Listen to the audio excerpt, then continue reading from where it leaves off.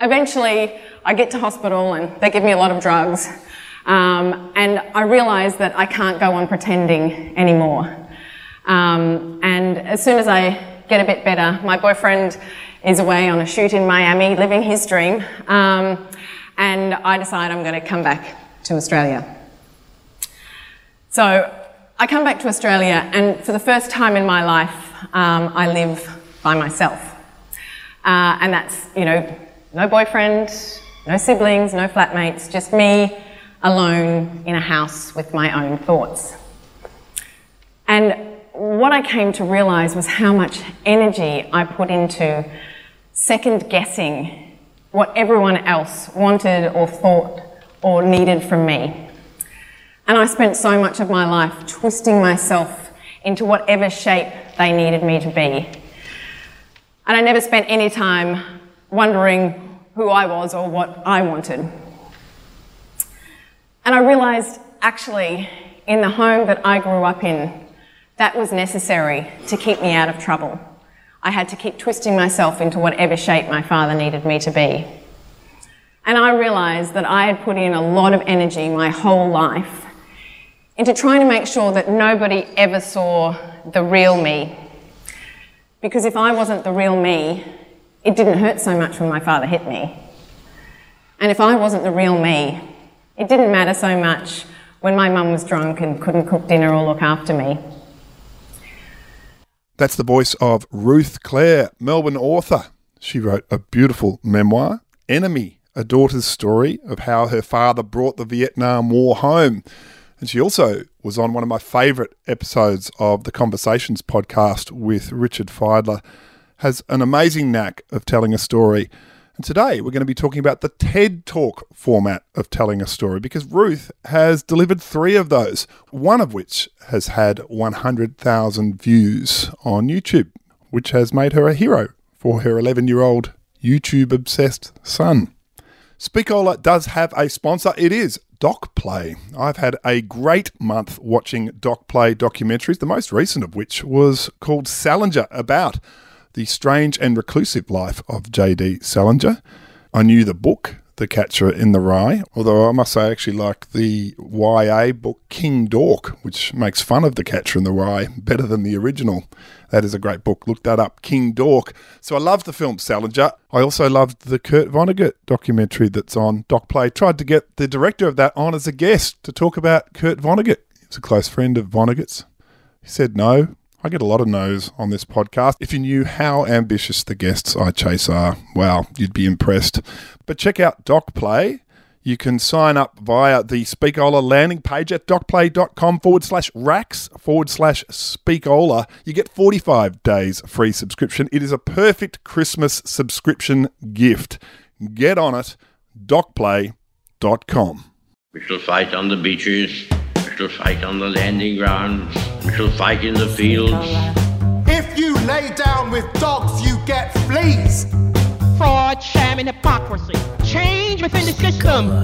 The hollow man of anger and bitterness all must be left to a bygone age.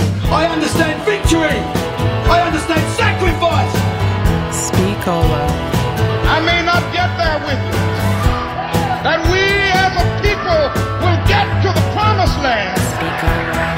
Well, may we say God save the Queen, because nothing will save the government yet. Speakola with Tony Wilson. Hello, I am Tony Wilson. Welcome to the last episode of the Speakola podcast for 2022, and what a great year it's been. I think there's been 13 episodes, ranging from John Doyle rampaging Roy Slaven back in February. We've had Richard Cohen talking Winston Churchill. We've had Laura Lex, the excellent UK comedian. She came on and talked wedding speeches. So many great episodes. I love doing the show, and thank you for listening to it. There's a new gathering place for Speakola fans, and that is news.speakola.com. For years, I trucked along with a MailChimp mailing list, and I found it clunky and difficult to embed audio and YouTube clips and the like. So I've moved over to Substack, and I think it's been a big improvement. For those of you who are among the more than 5,300 who have signed up to the newsletter, you'll have noticed that the posts have been a little bit more regular. And the aim is to continue with that, to analyse a speech, to talk about the stories of speeches, to share little snippets of audio, to give my thoughts about speeches in the Speakola newsletter. And you can either sign up for free and just be part of this speech-loving community, or you can support me and help me keep this thing going with the actual costs of doing Speakola and also the time costs to make it something of a job for me. And I'm really grateful to the more than 40 people that have become paid subscribers on Substack, and also to the 50 or so people who are supporters on Patreon. And there've been also donors over the years as well. So thank you if you've been a donor, if you're on Patreon, or if you become a paid subscriber on Substack. That's just $5 a month or $50 a year. news.speakola.com. My last guest for 2022 is Melbourne author Ruth Clare. She's written the book Enemy, a daughter's story of how her father brought the Vietnam War home, and has a rare knack of being able to communicate the horror and trauma of her childhood, a childhood in which she was the regular victim of domestic violence perpetrated by her father, a man who struggled with his undiagnosed and untreated post-traumatic stress disorder as a result of the Vietnam War. Ruth speaks amazingly about trauma. She's a regular visitor to schools and universities and conferences for health professionals. But she's also delivered 3 TED Talks. And given the TED Talk phenomena, I thought I'd get her on to talk about TED Talks. In some respects, what I like about Speakola is that it's not very TED Talky. We can put up any shape of speech at any time, as it appears in the whole glorious spectrum of humanity, whereas the TED Talk is, of course, so circumscribed. But at the same time, I love listening to them, and they have changed the speaking world to some extent. My son had a TED Talk assignment only this month in Year 7, so you can sort of see that branding has just been so successful, and that shape of talk so successful as well. And so Ruth is going to come on and talk about that shape of talk, how she made her 3, and in particular, the one that's had 100,000 downloads. It's called The Pain of Hiding Your True Self. Ruth Clare.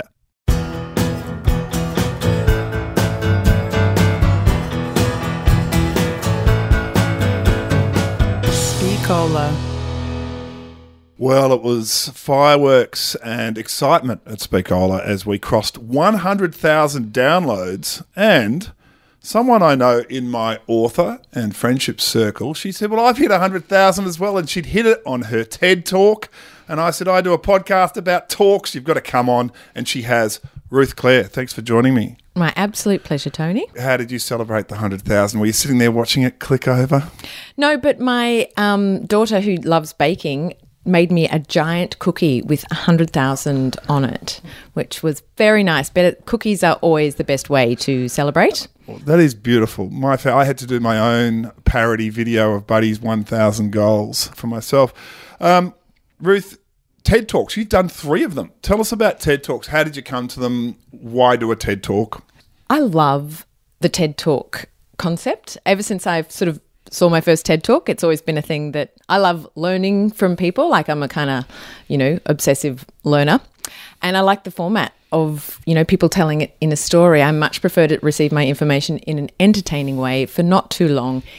That's also a story. So that's what the TED Talk is. And is there one that became, one of your core TED Talks, one that you revisited often, and is a foundation TED Talk? I mean, Elizabeth Gilbert's really famous, Brené Brown's really famous, Sir Ken Robinson, very famous ones. Have you got a favourite? Well, Brené, I love the Brené. I love all of her concepts. She's actually been a massive inspiration in terms of being brave enough to be vulnerable. Like, that whole concept has actually totally changed my life. So she's like an absolute legend to me. And her TED Talk's really good because she's really good at, even though she's had to break through being an academic and sort of offering up her material instead of going, here's 500,000 citations, that kind of boring, dry academic style. And she's become more of a storyteller. And she's a really good example of somebody who gives you a lot of information but has a comedic and, is able to do lots of different stuff. And can I talk about the vulnerability? Because how I came to you as a writer was that you were writing a memoir, and I read an early draft of it, and it's such a beautiful book. I highly recommend it. It's called Enemy. But this was a book, it's quite different. I mean, it's touched on in the TED Talk that we're going to focus on, but this was a book that required a lot of vulnerability. Can you tell us about Enemy? Yeah, so Enemy is a story of my childhood, in large part growing up in a home with family violence and addiction. So it's sort of split into two parts. The childhood narrative is its own thread, because I didn't want my adult understanding to interfere with how I interpreted the situation I was living in at the time. It was really important for me to have two distinctive threads. And then there's an adult thread where, as an adult, once I became pregnant with my own child, I started to really think, what must have happened to Dad that he was able to beat his children up as regularly and as hard as he did? Like, what interfered with his process as a parent? And I knew he'd been to the Vietnam War, but it wasn't something that we'd spoken about in my house. And so I, assumed that must have had an enormous impact on him. But I wanted to I spoke to some of his family, just trying to understand, did you grow up in a home with family violence? Because it's not something that anyone talks about. And they said, no, we had strict parents, but that wasn't our experience. And so then I started to interview other veterans, because my dad had died when he was 52, so I didn't have a chance to ask him what happened. How did that experience impact you? So I started doing some research, and I started speaking to other veterans, and some of those men were brave enough to share, yep, I beat the crap out of my kids too. And you'd sort of, you'd get triggered in some way and then find yourself in the middle of this overwhelming experience, and the next thing you know, you're in the middle of hitting your kids and you haven't even put any thought into it. And one of the reasons that I had the impulse to write it was that when my son was 2, he started hitting me, and it really triggered my rage. And I was like, oh my God, I'm so close to hitting him back. And it was the first time that I went, oh my God, the amount of feelings I'm having to control all of the time to not act that way and to not repeat that pattern, that is really hard. And I didn't expect to ever be, I had a grandiose notion of myself as a parent who would sing gaily to her children and they would trundle along and we would have a lovely, it's like way more hardcore than that. So it felt really important, and it felt like no one talks about what it's like to be a child growing up in a home with domestic violence. It still isn't spoken about. No one talks about it, and it happens really regularly. And so it's something that part of what Brené Brown's work does is talk about shame and shame living in silence. And part of all of my work is about going, why shouldn't we talk about this stuff? Why should this not be a story that is just part of the narrative, so we can become more comfortable, so people can share more, so that they can get the help? And that's the driving force behind all of my work. And when I was reading the book, you say people don't talk about this, and I have this sort of, this abstract idea of family violence, know about it as an issue, have enormous pity, and sympathy for people that have endured it. I feel those feelings that you're talking about as a parent, where you want to hit. I have that kind of understanding. But your book, it starts with these little tic-tac stickers being stuck on the wall, and your dad's reaction to you defacing a wall. That to have that, and this is what becomes a big thing when we talk about TED Talks later, that when you have detail and when you have a moment in time being captured with the skill of words, you can be actually transported into a different level of understanding. The one I read this morning, you might even be able to tell us about it, but there was a boat trip that you and your sister went on. Do you remember writing that? It's probably a while ago since you read it. Yeah. But I presume all these memories are quite vivid for you. That's right. They do exist inside my head as well. It wasn't something I just dreamt up. So tell us about, for example, just to get a picture of what, as you were saying, what family violence can look like. Well, in that instance, Dad used to, I get really seasick, and we were made to go on the boat nearly every single weekend because we didn't grow up in a home with much money. And actually fishing was a really big way that we supplemented actually our food was that we were expected to fish and catch a certain number of fish, and that was, we would have fish probably 3 times a week, which is delicious. But, you know, getting up, you have to get up at like 5 a.m. You've got to be, so the way that Dad would do it is like you have to sleep in your clothes. The second Dad would walk into your room, like maybe it was even 4:30, or, you know, because you've got to get the tides. He'd be like, right, get up. And you better spring out of your bed and stand to attention. That is the expectation. So, you know, okay, and you're like staggering in the hall going, oh my God, I'm so tired. And then you'd drive. I'd always just fall asleep in the car on the way down there. And then you'd wind up at the boat ramp, you know, with all the other people lining up. And it's beautiful. Like it always, you know, you did get out there at sunrise on an ocean. It was in Rockhampton, you know, so it's warm. It's like none of the cold awfulness of Melbourne. And then you'd get on the boat, go out, and, you know, you have these moments where it's lovely and, you know, and then he had this thing where anyone who has gone fishing, and Alex, my son, went through a stage of wanting to do fishing, and I'm like, oh my God, because that freaking line does get so tangled. I'm like, yep, and now we get a lighter and we burn your rod because I hate this so deeply. Like I totally, as a parent having to kind of do the untangling, understand how frustrating it is. But Dad was like, we would only have hand reels, and it's like, you do not drop the sinker. Like if you drop that sinker, it's a tangle mess in there, and it would drive him absolutely nuts. So you're in there, you've got, you know, these hand lines, and sometimes you're catching really quite big fish and you're only little. And so you're trying to bring the hand reel in but it's really heavy. It's cutting into you. You know that feeling when it cuts into your hands and you're a kid going, oh my God. And then he'd come over the top and he'd get, come on, he's over the top of you. And then if you drop the sinker, it would often be you'd on a boat, and then this, in the instance you're talking about, he was hitting my sister, telling her not to drop the sinker and how stupid. And he always started on these lectures. How stupid do you think? It's like, don't hit me in time to your lecture.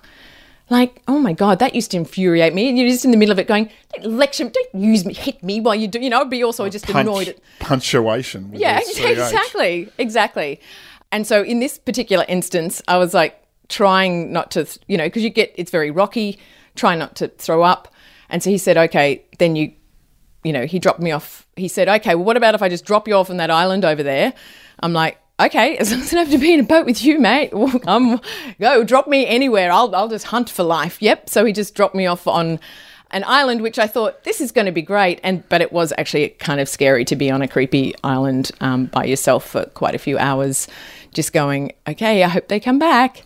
Haha, maybe they, you know, because Hansel and Gretel was a really big thing. I was going, is this the woodcutter's wife scene? Am I now like there was no breadcrumbs. I don't know where I'm going. I either live on this island or they come back. So how old were you then?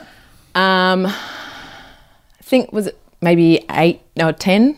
It's amazing. And then there's the other half. Well, another image I always remember from the book is there's a chapter dedicated to your year 12 year, or more than one chapter probably, but it was say what happened. Like, how did you live your year 12 year? Oh, well, you know, after Dad left, I was 11 when Dad left, and Mum became a chronic alcoholic, ended up with alcoholic dementia. She really put in the hard yards, just would wake up, drink, be unconscious. And so we sort of lost our mum and dad in sort of one fell blow, because Mum was just non-existent as a parent anymore, couldn't cook the dinner, just was not there. And then when I reached the end of year 11, she said, I'm going to go, because I think she'd tried AA, but because when you live in a rural town, you know so many people. And I think my mum was so full of shame, which is why it's really important for me. I just talk about everything, because I'm like, don't be, like, shame is so isolating. And so she didn't feel like she could, you know, expose herself in that way to people who she might meet in the street who would know that her secret shame that she was an alcoholic. So she decided she wanted to move to Brisbane. Her parents were down there, and she could then just live with them and not have to pay money, because she was on the sole parents' pension. So she didn't have any money to kind of buy a place or whatever. And I just went, oh my God, if I go down to Brisbane with you, I'm going to have to be looking after you. I was like her emotional support person. So I'd be like emotionally supporting you, having to navigate a new school. My parents, my dad left school in year 10 and my mum only went to year 9. And I was a good student and I really wanted to go to university. I didn't quite know what that meant, but I knew that I wanted to go to university because that felt like a pathway that it was really different to my parents' life. And I just said, well, I'm not going to go with you. So I'm going to stay here and do year 12 and you can go to Brisbane and I'll see you on the flip side. And you didn't tell the school, right? No, well, no, because I thought because I was only 16 and I thought if I told the school, then they're going to try and get some adult to tell me what to do or foster care. Or I'm like, no way. By that stage, the idea that adults knew what they were doing, that was completely out the window. I'm like, you are an idiot. You are an idiot. You don't know what you're doing. I'm more responsible than you. No, I'm like, don't even come close to me and try and tell me what to do. So I just spent the year forging Mum's signature on notes, and I could get Austudy. I qualified for Austudy then, so I had Austudy. I was living with my sister, and so we just split the bills, and I worked part-time in a shoe shop, and we just sort of scrounged around. I ate a lot of toast, didn't sort of amp up to kind of cooking meals for myself. There's a lot of toast, a lot of, apple and yogurt, and then I would often buy like a salad roll at Tuck Shop because that was like nutrients. I made it through, didn't get scurvy, so, it was all right. Absolutely. You more than made it through. And so we'll get to the topic of TED Talks. I mean, when people hear that background, I know people would have been listening to that 8 minutes and, same as when I first read the book, it just smashes you in the chest. It's like, oh my God, this poor girl, and yet, when the TED Talk that's had over 100,000 views isn't that story particularly. It's a story set when you're 26 and you're relatively free of the day-to-day nightmare of this. Is it true that, I understand you did have a go at your first TED Talk was to have a crack at this story. Is that right? Yeah. Surprisingly enough, Tony, the story of being beaten up as a child and having a traumatised veteran father, people find it a little bit hard going. Yeah. I kind of, I guess because I've had so much therapy and I've told this story so many different ways over the years and I'm relatively up for like full-on conversations. I kind of forget that it's actually really, a lot of people get really confronted by that story. So, and you tell it a lot. Like you work for Speaking Out, and you go out to kids, and you've been out to universities, and you've spoken to veterans groups, and yeah. So this is a story that you've told lots of times. But are you saying that there's a format for that where people have their fists gripped and ready to go, as opposed to a TED Talk, for example? Yeah, it's like I keep looking for the way to. I want people to hear it. And I want people to be able to hear it and for it not to just feel like, you've got to you can't just hand over unprocessed trauma and go, yeah, so what do you think about that? That's not the goal. The goal is to go, here, if you haven't imagined this, sit with me, let's get inside my skin for a minute because this is happening to 1 in 4 children in Australia. They're growing up in home with family violence. That's the statistic, 1 in 4. And how many times do we talk about it? Very, very few. And it's just one of those things that I think if there's so much expectation in so many ways on children to be coming forward and naming their experience, but if it's the thing you've been told is a secret and you're not meant to share, and you've never heard a person share that story, you're like, well, no one talks about it. Everyone gets completely uncomfortable. Like I had to do a grand round, I don't know if you know, that at hospitals, they do these things where often like if there's a breakthrough in a drug treatment or the person will come and give a talk on that and the doctors will all gather, all the very important doctors gather, their grand rounds there. And I got asked to do a talk from the domestic violence team. Basically the gist of my talk was, I know you might not be a social worker, but if you're in a room with a child, because it's also acquired brain injury for children, I got beaten in the head quite a few times as a child. It's actually, you're in a really vulnerable position in terms of brain injury. So the hospital system, domestic violence that's a health issue. It's actually like, a physical health issue because they're having to deal with people's injuries and stuff as well. And I know coercive control, there's a lot of different nuance to domestic violence, but basically what I was saying is I know you're really uncomfortable and it might not be your area of expertise, but you as the adult have to say, hey, did your dad ever hit you? Because the narrative is always, oh, the man is hitting the woman, the children may witness that. No one's sort of exploring the child experience. Yeah. And it is proven that if you have, intimate partner violence, it's very often you also have children who are being physically hit. So, and they're not even sort of mentioned in the story. And it really annoys me. It's like you're not giving children their voice, and you're not giving, one in every fortnight, a child is killed by their parent. Like every fortnight. We know that now that at least one woman a week is killed by a partner. Like that's a statistic mostly we have. No one's talking about the child a fortnight who's killed by a parent. Like that's killed by a parent, That's amazing, isn't it? I had no idea of that. And so the first time you had a go and you say it doesn't really crack through because it is tough going perhaps, and it doesn't have 100,000 downloads. But that was a really crappily filmed as well. In terms of the actual experience of talking, that talk was like what you dream of as I was an actor before I was a speaker and a writer, and it's like the audience was just like, oh my God. One of the stories I brought along here with me today is the one that says, I'm not good enough to be here. It says, who do you think you are? You haven't got your life together. You still cry and get overwhelmed. Who are you to talk to anyone about anything? But I've heard this story before. I know it's trying to protect me because it thinks if I stay small, then no one can ever hurt me again. But to the story I say, I know you're trying to help me, but I don't want shame to win. So I'm going to speak. It's when we embrace these beasts we've been fighting our whole lives. We come to realise we are bigger than them. We are the multitude of our stories, not just one.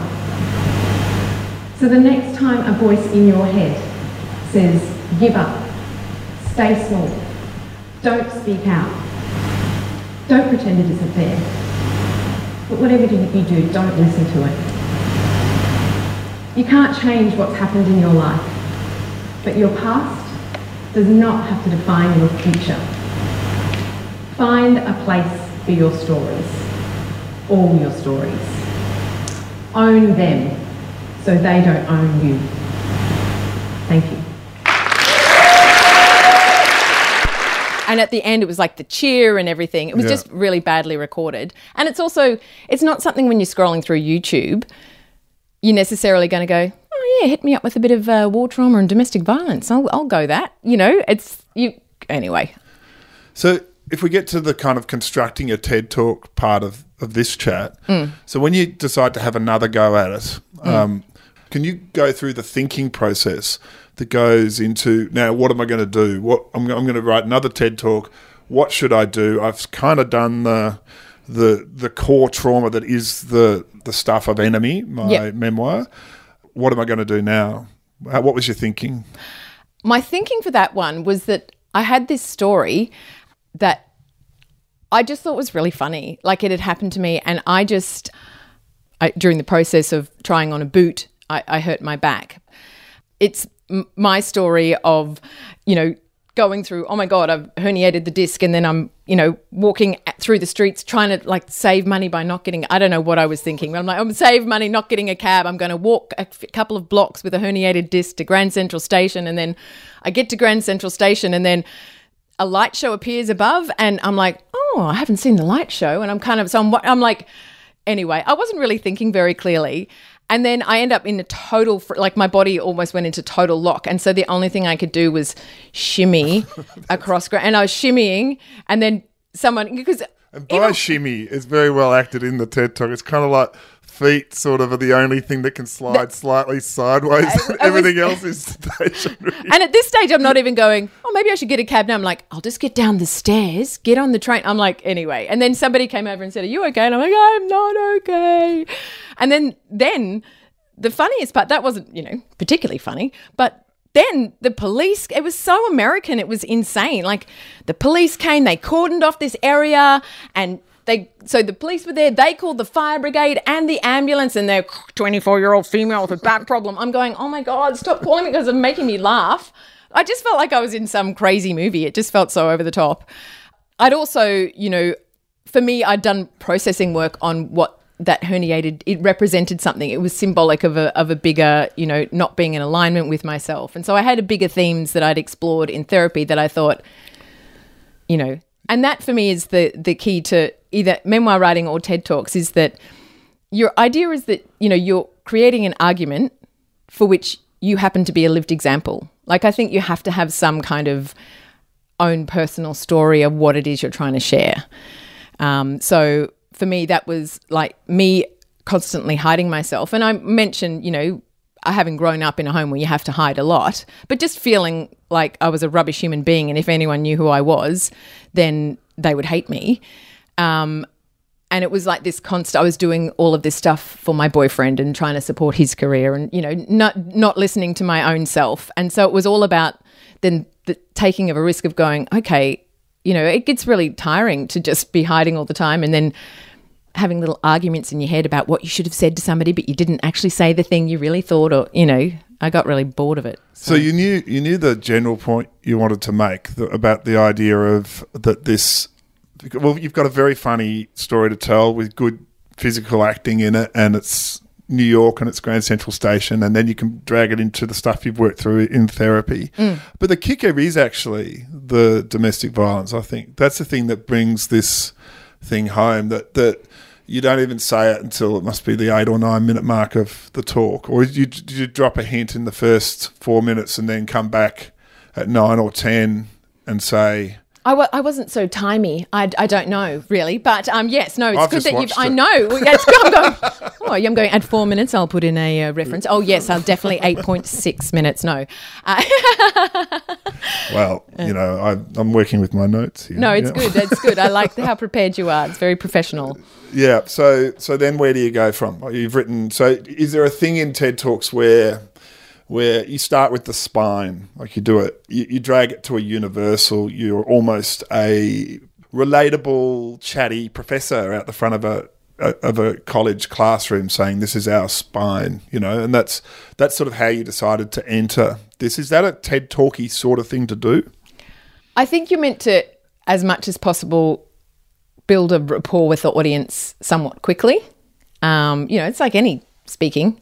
You need to have some sort of way that you're trying to kind of engage them instantly into making you a likable person, I guess. So, it doesn't matter. The first one, which was far more dramatic, I had I used to be the kid that sat at the front of the class and I had my hand in the air and, I'm telling a sort of depreciating story about what a nerd I was. And then, the third one, it's like, I was meant to be doing this on a stage, but actually I'm doing this in my house, COVID sucks type of vibes. Not brilliant work, but, little bit of rapport building, bit of chatty rapport building.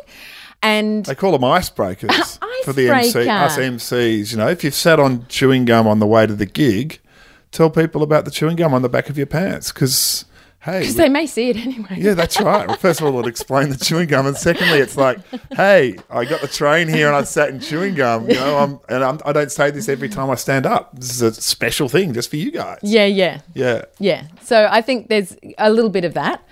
Then, I think TED Talks work best if you have scripted and memorized, but that's because I'm a actor as well. I like to know that I have really rammed that thing in my head because you get the nerves is a huge part. TED Talks are not like other speaking gigs. I always have notes for other speaking gigs. You can fall back to going, where the hell am I? You're basically up there going, if there's crickets in my brain, then there's crickets on the stage. I better have a thing I can say to you right now. Yeah.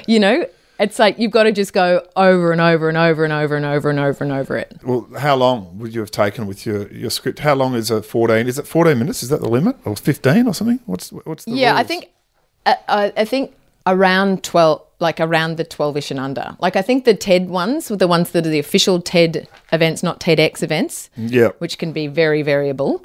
I think you can have 20 minutes kind of vibe for the TED stage, but I think it's 15 and under and 12. Like they said, less is more. And that's one of the biggest issues is actually constraining yourself you might know a lot about a topic, but if you try and tell everyone everything you know about a topic, it's going to become a confusing jumble of people going, you have overwhelmed me with information. Yeah. So it's better to try and explain a thing really well and give it some space for people to take it in than try and tell everything all at once. And I guess you're talking in this with the spine becomes the metaphor for the story. Yeah. So you've got the hard part of the spine and the soft, gooey inner core of the spine, and that becomes the shell you've built for yourself and the inner core you're protecting. Yeah. And you load up that metaphor and give us a nice whack of it in the first 30 seconds, really, which is, and it returns nicely throughout, and that sort of thing. What do they call it? Do they have a word in TED land for what you're developing with that sort of thing? I don't know. I don't live in TED land. I visit TED land, so knowing all of their... Well, I've just read the TED book, and they call it a through line. A through line. So in TED land, they call it a through line. I'll help you out. Excellent. I asked these Dorothy Dixes, and then you don't answer them. Oh, sorry. I didn't realise I was being tested on TED land. TED land testing. So you've got your through line, which is going to be...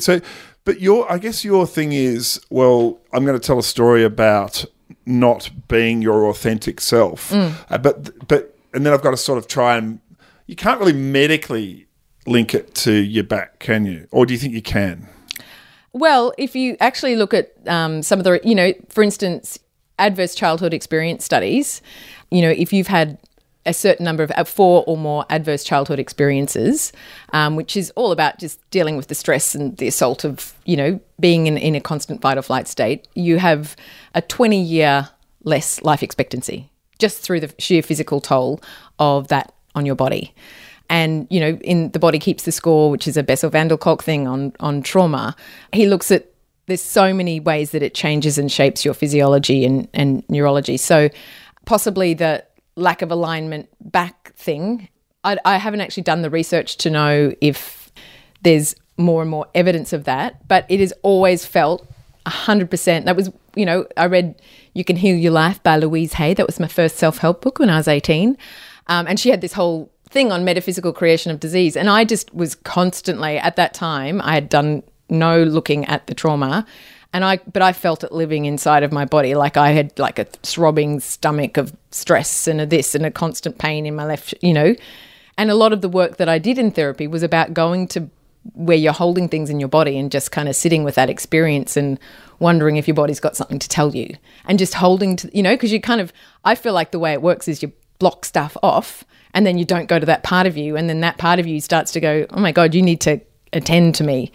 But I have no scientific evidence on that. But you just gave us more than you put in the talk. But I presume when you're writing a 12 to 14-minute talk, you just can't put everything in the talk, right? And also you didn't want this story that has a very comfortable and easy pace and very digestible element to it. You don't want that to turn into the Harvard School of Medicine, right? That's right. And, too many citations, it becomes like, and I get it. I just went back to uni and had to do that stupid academic writing, which just drives me crazy. It's like, this so interferes with the story. My God, just assume I've done the research, all right? I did it, because it really, but to include all of that stuff, it's just, you keep breaking people out of the story. And I also love the show Don't Tell. So I want people to kind of be a little bit ahead of me or kind of going, I'm describing what's happening. And then, some people in comments was like, oh yes, out of alignment, like they're making the comments. I want people to kind of I love that they add that plus that and they've made their own conclusion about it. I like to give them room for that because, I have some knowledge, but they also, bring themselves to it, I think. And one of the chapters in the TED Talk book talked about revelation, the sense that you reach a point and you hopefully either take audiences on an unexpected journey or you explain your own unexpected journey. And I guess the end of your talk is about whatever you learnt out of this back pain and what you were hiding within yourself and whether you're being your authentic self, then it has to be, I will now be my authentic self. And can you tell us about writing that bit, finding the right example? Yeah. So that was, you know, part of what you want to do is I watch TED Talks because I want to learn something. I want an immediate thing that I can apply to my life. Like that's, I think that's, you want some tangible takeaway. And so that was the point of like, here's the story, here's where I got to. And hopefully you're having people identify with, oh yeah, I also give away to my boyfriend. Oh yes, I didn't do the thing that I wanted to do. I've, you know, and I so also did my back in I Central also Station. did my back in Central Station and had to be chairlift. Yeah. But then it was like, okay, I got to a point of realizing that I was hiding and, you know, second guessing myself, just trying to guess what people wanted me to say and trying to do that all the time. And I reached a point of going, well, that wasn't working anyway, because half the time, even though I was trying to say what they wanted and not saying what I thought, they'd hate me anyway. I was going, oh my God, people are going to hate me no matter what. And I just reached this point of, now I'm going to experiment. All right, I picked a person who I was like, if you don't like me, I don't care. If you never speak, you know, because I assumed there was going to be some dramatic, like, oh, now you've said the thing you really think. Here's a glass, smash, stab. You know, I thought there would be some massive response to me. And I said the thing that I really thought that felt like a really kind of dangerous thing to say, or just like a really real thing that I'm like, I really think this. They were saying something that previously I was aware of what I thought that I should say and then what I actually thought. So, you know, we do the behind the scenes of the speech here. So without giving away identities and this sort of stuff, is this a thing where you knew you would have to confront it down the track and you talked about it in therapy and this sort of stuff? Or is this the sort of thing where you're just at a party and you go, fuck it, I'm going this time finally. I'm ready. I've been coiled and now I'm ready to go. It was a thing like I had multiple therapy sessions leading up to it going, so how do you do it? And I'm like, when I get down, like, you know, because having grown up with Dad, it was like you had to have an answer straight away. You never got to, you know, you were just always, I didn't realize I could kind of go, oh, just excuse me, I'm going to the bathroom. So like I had to go like, oh, I'm allowed to pretend I'm going to the toilet. I didn't know that was a thing I could do, you know. So I sort of had this whole strategy. And then, you know, she said, you need to, like all therapy works through action, you know, like if you're not trying something different, then there's no point in knowing the information if you just continue doing what you're doing, you know. So it was kind of like you've got to, and so I'm like, I like to be a good, you know, therapy person. So I'm like, all right, well, we'd set myself one time this week I was going to do it. And so I was in this situation with this person and I'm going, yeah, you seem pretty low risk. I couldn't care less if you like me or speak to me again. So can you say where you were? I was out at a bar after, this had been a guy who'd hit on me a couple of times and whatever. Anyway, so I'm like, you know, and I wasn't interested in him at all. It was hospitality days, bit pissed. But I'm like, okay. And I'd gone to the bathroom and I'm like, he was talking about stuff that was getting me really pissed off. And he was just sort of saying stuff. I can't even actually remember the specifics of what it was I said. But it was basically like, normally I would kind of like, nod along to him being a total blowhard and saying stupid crap. And I just went, this. And I thought, oh my God, he's going to turn around and go, you bitch, how dare you? And he just, I don't think he even listened to what I said. I'm going, oh, right, nobody actually is paying attention. Oh, great. So that just felt like it unlocked like, oh, I'm just going to keep doing that because people are generally not even listening to you. They're so wrapped up in their own little heads. Say whatever you like. And it was just so, because I would otherwise spend a week going, I should have said that, what an idiot. I would just be arguing in my head. It was such a waste of time. Well, my teenage daughter, who's 15, gave my 50th birthday speech to the extended family. And that was the thing that she says, I say it over and over. She put it in the speech, which is that nobody cares about you. They're all too busy caring about themselves. And that's just basically a rule for life. It is absolutely a rule for life. Don't worry. Everyone's too busy worrying about what you're thinking of them. Yeah. You know? Yeah. Well, that's it's certainly a great pickup in this speech. And you can see the way it's resonated because the comments are full of people that feel great about this speech. Like you've really warmed them, I think. Yeah, I was really quite surprised. You know, it sort of came out of nowhere, really. It sort of, I hadn't looked at it and, you know, you just do it and it disappears. It's like, oh yeah, well, that's had a really piss-ass number of views. Good on you, Ruth. Another successful thing you've launched into the world that nobody's purchased or looked at. Great. You know, I'd relegated it to that category.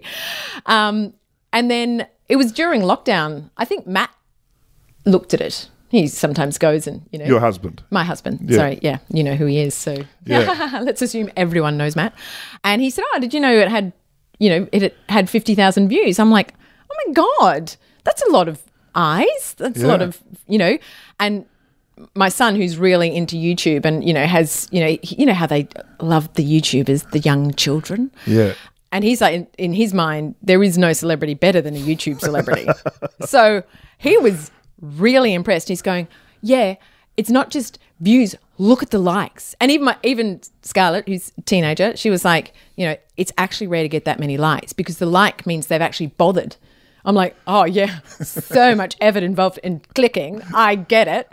But then he said, that there are, however many it is, there are 3,600 people who like you in the world. I'm going, oh, wouldn't that be nice if that was true? But, it's like, anyway, it's very nice. It is a fantastic watch, and I recommend people do have a look at it. And if you're interested in I guess, the grittier story, the one that really does inform Enemy and, which you shared with us at the top of this interview, it's tough stuff to listen to, but you've put it in a speech on Speakola that was for the Child Protection Day keynote, and that's from a few years ago, 2016. Do you remember that one? Yeah, that was my first talk after Enemy came out, and that was me going, that, it was, they said, oh, can you do a keynote speech? I'm like, yes, I can do a keynote speech. And then I immediately hopped into Google, how do you do a keynote speech? So that was my first kind of like, yes, of course I can do keynote speeches. Yes, of course. And so that was the first one. That was a really great day, actually, because, it was all social workers, but it's just reminding people about, because they were, again, it was a situation where they were trying to represent the child voice, and there's not many people who are talking from a child perspective of what it's like to be on the receiving end of abuse, physical abuse, as well as, so there's different nuances to that, and having a chance to kind of just humanize, because you have to become hardened. You have to become hardened to the experience when you are going time and time again. Your job is to just see tragic incident after tragic incident, and so it was just to kind of that, because I always, whenever I'm doing a talk, it's like, well, what do you want people to why me, and what do you want people to walk away with? So they've always got a theme for their event, and so I always just go, well, if I can help you tell that story in a way that's more human, if I can put a human face to it, because feelings are the thing that drive change, and so that's why, being able to tell stories that make people feel something means that them actually acting on policies or whatever it is, that's actually going to mean something to them, that they're like, I want to do better in this, or I want to make that change. I want to participate in making that different for somebody. And have you had a chat afterwards where you felt like that speech has worked? Like you've had either someone come up to you on a personal level and say, this is what I'm processing, or someone on a policy level say, no, we will do that? All the time. Happens all the time. Like, after every talk, and, because I talk at a lot of high schools as well, and I just love talking to teenagers. Like, they are, for me, the best possible audience, because if they are bored, there's a lot of chairs squeaking, moving around. It's happening. You can basically track yourself through movement. Do you just because I do school visits as well, do you call it out? There's certain year levels where I call it out, year 9 and 10 in particular, where if a head hits the desk, I go, come on. You got to stop. Come on, head off the desk, or do you let it ride? You reckon you take them on, you'll lose them? Well, because I'm talking about stuff that's probably more emotionally charged, I guess. And teenagers love authenticity, they can tell when you are standing up there being vulnerable and telling a real story, and they are hungry for that, because they don't, there's so much sugarcoating, we're too sensitive, blah, blah, blah. So I can tell as soon as I'm talking too much about the technique, as soon as I'm telling my story, I don't get that. Even in audiences generally where they're like, this is a really difficult year, just prepare, it's not you. Like that, the organizer like, it's not you, I promise you. Whatever they do, it's not you. And then you get to have these great stories. It's like this kind of, oh my God, this has happened to me, blah, blah, blah. Oh my God, yes. And I just say to the organisers, whoever comes up to me, you make sure you do follow-up pastoral care with them. They all, like whoever's, and if you see people even standing in the background not coming up to me, that's even more important because they have something that they really want to share that they can't share in front of other people. So that's, I just consider, I'm like, let's talk about this stuff and let's make it normal to talk about this stuff is my general vibe. Well, we both put ads out there for our speaking careers. I'm the head on the desk guy. And you're the I don't lose them woman. But if you want to book either of us, go to Speaking Out. Can I get you there? Where else booked out Speaking Out. Booked out Speaking Out. She's excellent. I've heard Ruth captivate many an audience. Look, thanks so much for chatting to me, Ruth. Is there going to be another TED Talk in your future? Do you aim for number 4? I don't aim. Like, they've all... Tedland, I'm talking about. Tedland. Will I revisit Tedland? Possibly. I just, it is quite a lot of work. And, how many times do I need to talk, really? But all of those have sort of come via people asking rather than me sort of pitching a thing. And so maybe if there was a thing that I just felt like I'd made a new discovery that I thought was I really wanted to share in this particular way, I might, pursue. How long to memorise it for an actor like yourself?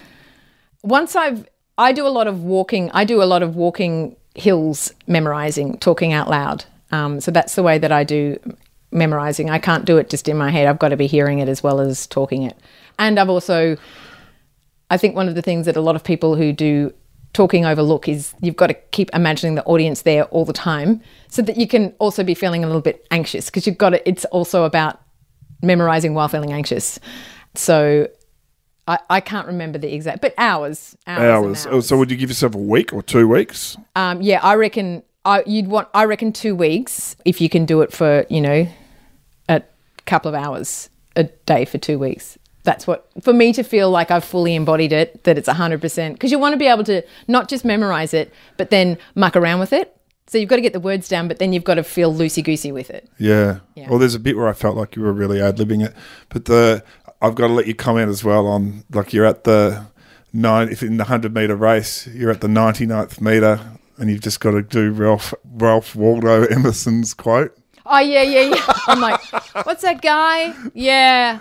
Whatever. You got to just roll with the Damn you, Ralph Waldo Emerson. I know. Total fail. That's just, being vulnerable. That's okay. You don't have to be perfect, Tony. Just look at Brené. She'll tell you. Excellent. Well, thanks so much for chatting to me, Ruth. The book is Enemy. The TED Talk is... The Pain of Hiding Your True Self. You should check them both out. Thank you, Ruth. Thank you.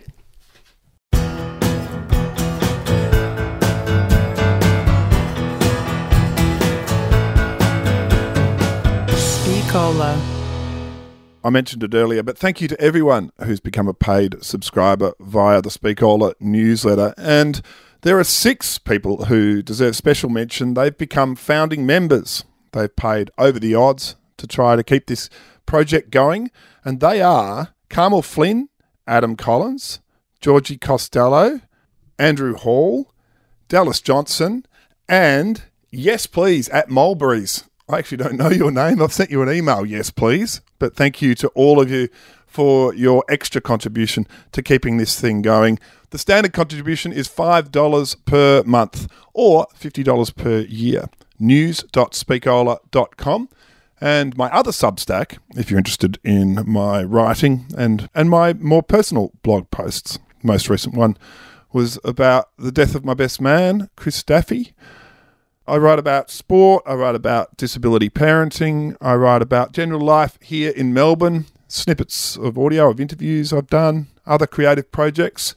Go to Good One Wilson. Just search up Good One Wilson and you can join up to that newsletter too. If you pay for one, you get the other for 6 months free. Just send me an email note asking for that. Speech of the week. Well, it is the speech that Ruth was talking about, a TED Talk, a TEDx talk. It is Ruth Clare, The Pain of Hiding Your True Self. This speech was delivered at Lauriston Girls' School at a TEDx youth event in 2019. It's well worth visiting on YouTube. Ruth's got an actor's panache when it comes to delivery. You would have heard that in the interview, and she's fantastic up on the stage. Ruth Clare, The Pain of Hiding Your True Self.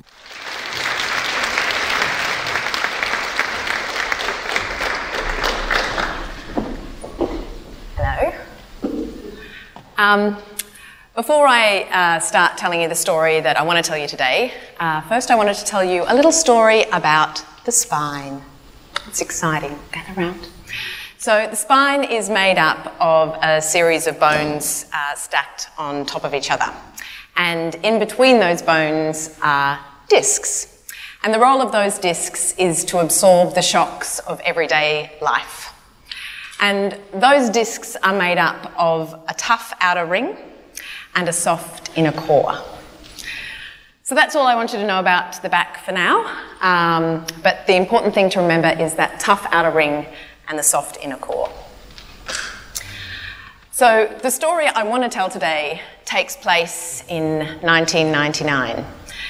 The world is gripped with fear of the millennium bug, and we're sure that all of our computers are going to crash, which never happens. At this time I was 26 years old, and pursuing my dream of becoming an actor. I'd landed a couple of speaking roles on television, and I still had hopes that it might come true.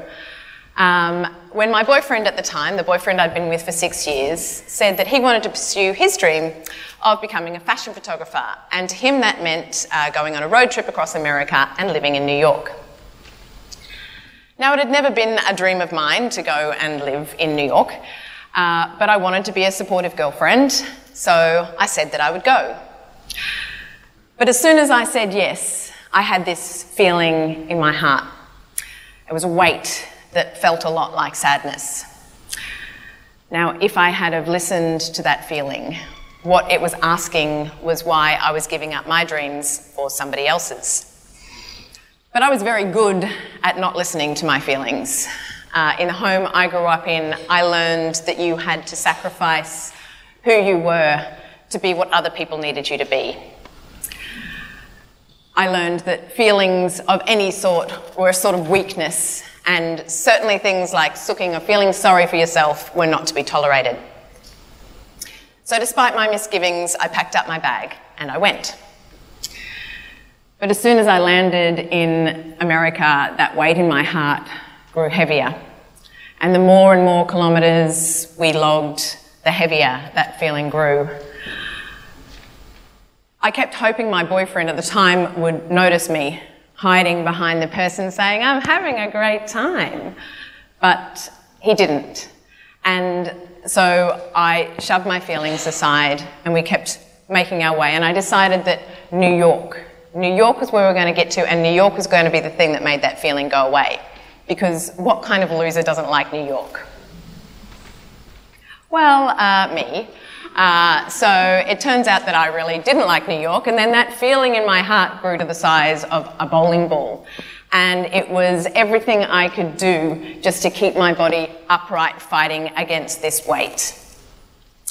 And as many of us have probably done, I started looking around for little things to give me a shot of joy so I could keep faking my happiness. So I ate a lot of chocolate, and I drank a truckload of wine. And as others may have done in the past, I found myself in a shoe shop, looking at the perfect pair of boots that was going to make everything all better. But I've been cursed with high arches. And as I went to put on these boots in the shop over these arches, I felt something in my back go twang. And I was flooded with the worst feeling I'd ever had in my life. I didn't know what to do. And I didn't know that actually what had happened was that that tough outer ring had given way, and that soft inner core had forced its way out and started pressing on a nerve, finally demanding to be seen. But I didn't know that at the time. All I knew was I had to get out of that shoe shop. So I got the lady to help me take the shoe off because I couldn't sort of lean forward properly, and I hobbled out of the shop. And I found myself on the street. And I'm standing there thinking I didn't know what to do. Didn't occur to me to call an ambulance.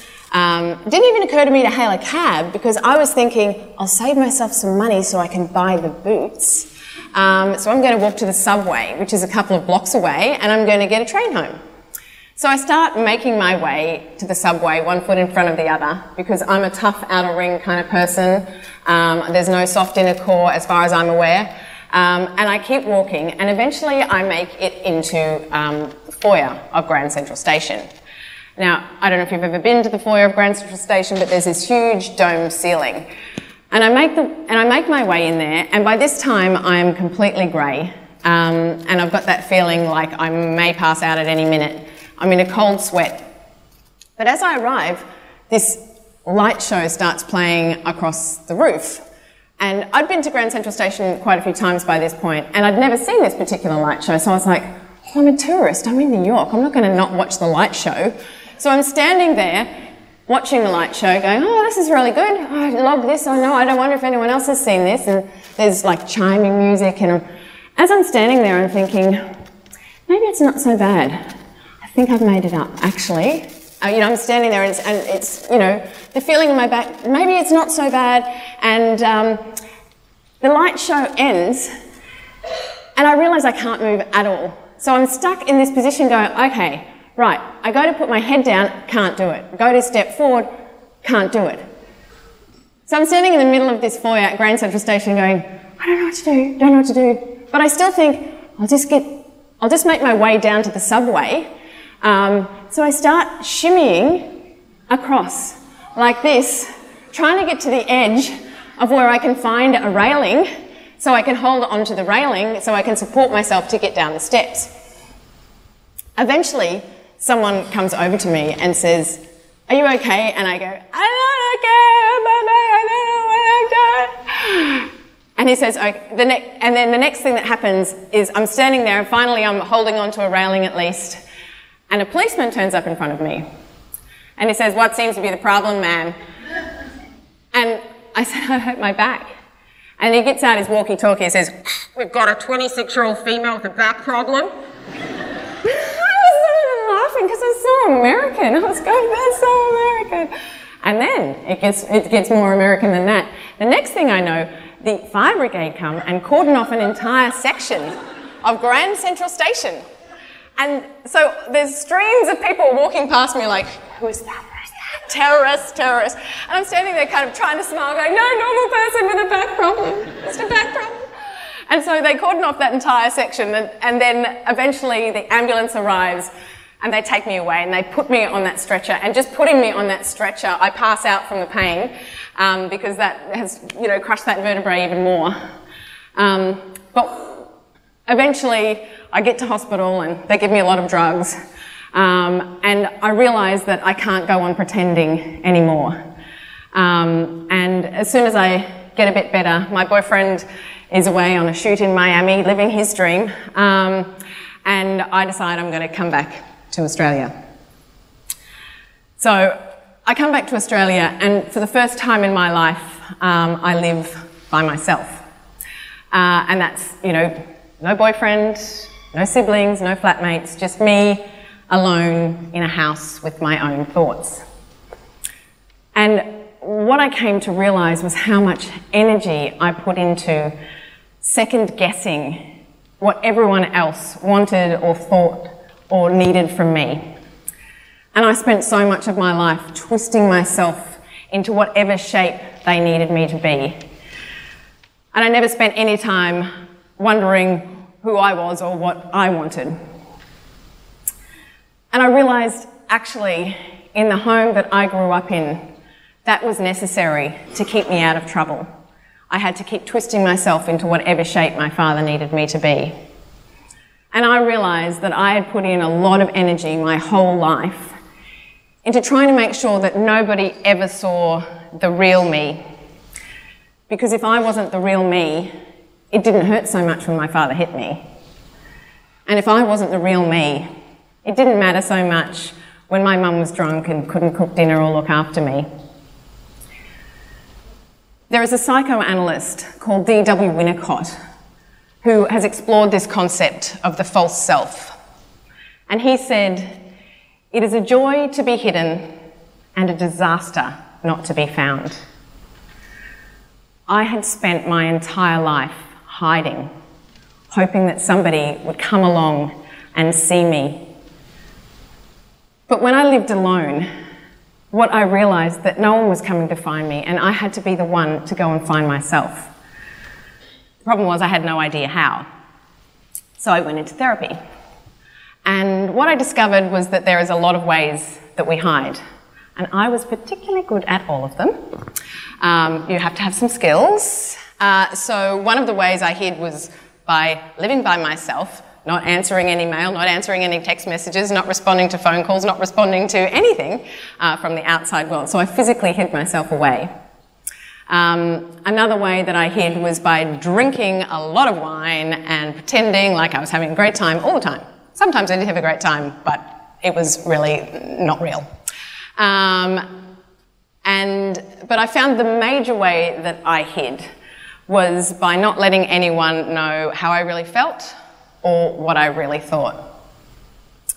And I came to see that I did that because I was absolutely terrified that if anyone saw the real me, that soft, inner core me, that they would despise me.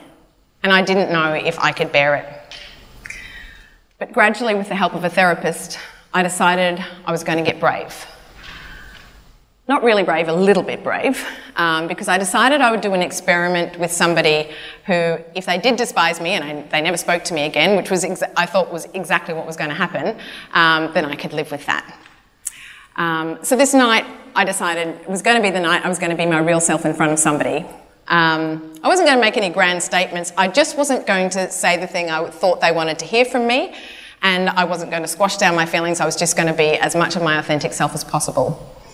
And I built up to this moment, and when I said this truth, I was sure there was going to be some massive response. Like, the minimum I thought would happen would be that they would throw a drink in my face, slap me, and walk out and say, "You're a terrible person."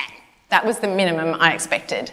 And do you know what happened when I actually said this truth that I'd never been brave enough to say? Absolutely nothing, because I don't think they were even really listening. And so that was actually a complete revelation. I was like, oh, no one's paying attention. No one even notices. Oh, good. So I started to take some more risks and be myself in front of more people. And what I found was that not everything I said was popular. But when I'd been trying to second guess what everyone wanted me to say, not everything I'd said was popular then. And not everyone's going to like you regardless of what you say. And what I found was actually that when people did like me, I felt like they liked the real me instead of the person I was pretending to be. And as I grew more and more confident, I started, instead of asking, what will other people think of me if I say that? I started asking myself, what will I think of myself if I don't say that? And as the outer me grew more aligned with the inner me, so too that tough outer ring and that soft inner core grew more aligned, and my back grew stronger. Ralph Waldo Emerson said, it is... Now I've forgotten what he said. He did say something very exciting. It was to be yourself in a world that is constantly trying to make you something else is the greatest achievement. Don't wait for people to come and find you. Take your true self out of hiding and see how your world changes. Thank you.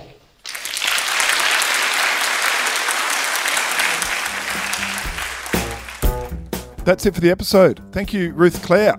If you're interested in her areas of expertise, trauma, childhood trauma, visit ruthclaire.com. She's also on Instagram and Facebook and all the social medias. A final 2022 thank you to our music provider, David Bridie. What a talent he is. Thank you to Mike Fink, who helps me whenever I need help with logos and Speakola visuals, and he's been very helpful in setting up news.speakola.com. Thank you to everyone who's signed up there, especially the paid subscribers. Thank you to the Patreons as well, patreon.com/Speakola. Thank you to the donors, speakola.com/donate. It's been a fantastic year, lots of great episodes this year, and can't wait to be back in 2023 with more guests. I've got my feelers out. Mia Motley, Prime Minister of Barbados. I'm trying for her. I'm trying for one of Nora Ephron's great friends who wrote a book about Nora Ephron to talk about that Wellesley speech. How good's that speech? I reckon I have a pretty good chance for that interview early in the new year. So give the podcast a subscribe and make sure that every episode rolls in for you. All the best to everyone with their holiday season endeavours. I'll be back in the new year. Speak well at Christmas lunch. No slurring. Give those cracker jokes the panache of great delivery. All the best. Until next year.